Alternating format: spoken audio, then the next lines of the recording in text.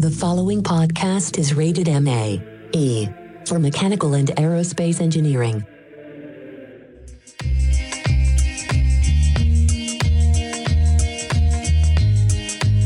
Friends, lend me your engineers. Welcome back. My name is Paul. I'm here with Cameron. Hi, Paul. Hello, Cameron. I want to thank everyone for taking a moment from binge watching Stranger Things Season 2 to take a listen to our very special Halloween episode today. Indeed. It's very special because we have the creative director for show development from Halloween Horror Nights on the show, Patrick Braillard. He's also a UCF alum. So very cool. Well, when I first moved down to Florida, my very first job was working for Universal as a seasonal employee during Halloween Horror Nights. Very nice. Yeah, and I don't think that you really get the full grasp of just how enormous the production really is until you sort of see it from that backstage perspective. True story. Yeah, the scope and the potential of the event itself is something that is crazy to behold. I didn't know truly what I was getting myself into. As a guest, I had gone to a couple of the events in 04 and 05, and again in 06 after moving down here. But it was until 07 when I became performance captain for the Streets that I had the opportunity to actually see the behind the stage, like yourself, the immense scope of what we do internally here for all the guests. It is a crazy thing to behold. About how many people do you have working to make this thing come to life? At the beginning of let's see. It starts off at a very small group, actually. It starts off with about 4 or 5 people yelling at each other at a table for about 6 weeks. And then from there, it balloons up to a good couple of dozen. And it stays there and in the development phase for a little while. And then by the time it hits the guests, I would say that all 20+ thousand employees at Universal Orlando, plus the additional 1,000 characters we bring on board, not to mention the managerial staff, are all responsible for the event. In fact, I don't think there's a single person. I've said this before, and I've kind of had it confirmed several different times over the last few years that I really don't think there's a single person on property working for Universal Orlando Resort that isn't impacted in some way by Universal's Halloween Horror Nights. Mm-hmm. So this is the 27th year that this event is going on. Does it get easier each year, or is it you're trying to top the last year so you make it more difficult? It's strange. As far as the difficulty is concerned, it would be. I think the pressure would be completely crazy if we tried to live up to what the tradition or the expectation is over the last quarter century. But I think that the reason that if we are successful, it's because we want to be aware of as well as pay off our expectations as fans ourselves. Mm-hmm. I think that as long as we stay true to what we would like to see as fans, I think that will go a long way towards what the guests would also like to see. And if there is any pressure, it purely is the pressure to make sure that we're happy with what we see as far as the mazes and the streets and the shows. Uh-huh. So building off of that, you've been with Halloween Horror Nights for, is it 12 years? Is that correct? I think this is, I did the math. It's 07 to now, but I think that's actually 11 seasons. Okay. So in those 11 seasons, do you have a favorite house or favorite design? We've had a ton of, well, let me ask you this. Uh-huh. What's your favorite? I was a big fan of the Child's Play house with Chucky. I thought that was something really unique. There was a scare where a man was dressed in stuffed animals and he popped out and nobody saw that coming. Yeah, the plush room. I love that house. That was a lot of fun in 09. It's so strange. And then the reason I ask is that everybody's got a different favorite. I think that that's something that is certainly special about the event. Mm-hmm. I think that from year in and year out, if you have guests year over year, everybody's got a different answer to that question. One of my personal favorites in our past happened back one of the first years that I was working the event in Dead Exposure, back in the back of the park. It was a house that was amazing because we turned out all the lights, and the only thing that showed up were zombies once we had a giant strobe go off in each room. Mm-hmm. That's what's terrifying maze, and I love that house. So as the off season to Halloween Horror Nights expands, as the general Universal Orlando has more attractions, does your space get cut down? Do you have to get creative with where you're going to put these houses? Well, I think that over the last few years, you've seen property change so drastically with the inclusion of at one time, disaster didn't even exist, and they had to put disaster in, and we had to evolve to that. Mm-hmm. You saw opportunities for the park to grow, as in Diagon Alley being added in, and you've seen Transformers arrive, and we've had a number of different years of unbelievable growth here on property. And I think what's great about that is Halloween Horror Nights will always find a home, mm-hmm. regardless of what phase or form it's going to take. And we've had years where we've had a lot of construction walls up, and we've still brought the fear to everybody over the course of the Halloween season. So I'm not worried about it necessarily. Mm-hmm. I will say that the best part about Halloween Horror Nights is that we are always evolving and always developing new and interesting things. So I don't necessarily worry about the finite space that is included in the park. But I would say that it does present an interesting challenge and an opportunity for us to think outside the box and change stuff up from year on and year out. So this podcast is presented by the Mechanical and Aerospace Engineering Department here at UCF, and we have a senior design presentation twice a year. And in this past year, we had these solar panel presentations where it was collaboration between the engineering department and the art department. Do you see a lot of collaboration between engineering and art, and can you speak to how important that is? Nothing gets done here on property without engineering. Mm-hmm. It's a fact. We have to work very carefully with not only our architects, but also in CAD design, making sure that our mazes are not only entertaining and aesthetically pleasing, if not terrifying, but also that they are safe for everybody involved. And that is, there's a large amount of scrutiny on our behalf that the company, as well as art and design and creative development, put the mazes through in order to make sure that everything works the way it's supposed to work. It's not an easy thing, and I take my hat off and certainly am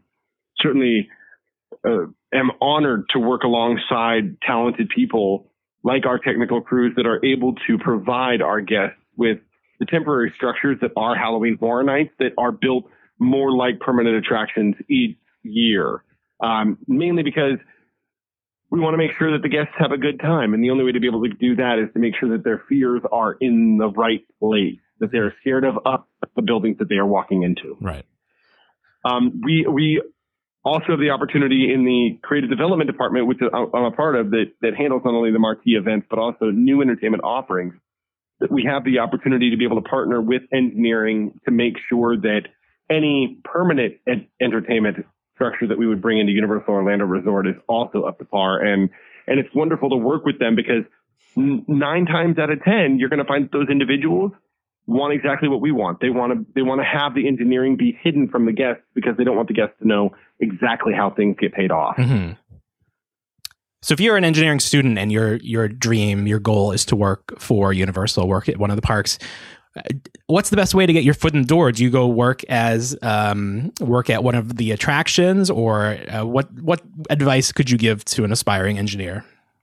I'm still trying to figure out how I got here. Okay. No, you know what? Everybody's got a different path. Uh-huh. And certainly that's true not only in our department, but in creative development, but also alongside everything. There's wonderful opportunity regardless of what your skill set is for that growth to happen at Universal Orlando Resort, whether it's in marketing or whether or not it's in writing shows or whether you're a performer or you are an engineering student. I think that the key is, and every time I talk to an education group about the particular skill set that I or the members of our team have culminated over the course of the last few years, but every time I have a chance to talk to those groups, I always say, if you're a writer, then you need to write. Mm-hmm. And if you're an actor, you need to act. And if you're a director, you need to direct. Because the more you do, the more you get to do. Yeah. And I think that is also true with architecture, engineering, or any of the other scientific disciplines that would go into creating something alongside the artistic or creative side of the business. I think that's also true in the fact that you have to look for ability or opportunity to design as much as you possibly can. If that truly is something that you're passionate about, go after it. And that means that any foot in the door is a good foot in the door, because you don't know where that foot is going to lead you. Mm-hmm. You have no idea what doors or windows may open to you while you're in the midst of pursuing something that might not be, or might feel like it's counterintuitive towards your end goal. You have no idea how that's going to where that's going to lead you, and how that's going to benefit you in the future. Does that make sense? It does. If you want to be involved, get involved, find a way. And just make it happen. And that might not, and it might not necessarily. I think the misconception is that, you know, every actor's like, well, I'm going to do this. Well, you have to start somewhere, right? And if that might not be where you want to start necessarily, well, it certainly shouldn't be where you want to finish. It needs to be a good launching off point, and it might not be necessarily where you might see yourself in the future, but everybody's got to begin at a particular point. Absolutely. And like you said, it's not about where you start; it's about where you end up, and the journey in between. And the journey. So this is sort of a philosophical question, but Patrick, why do people like to be scared?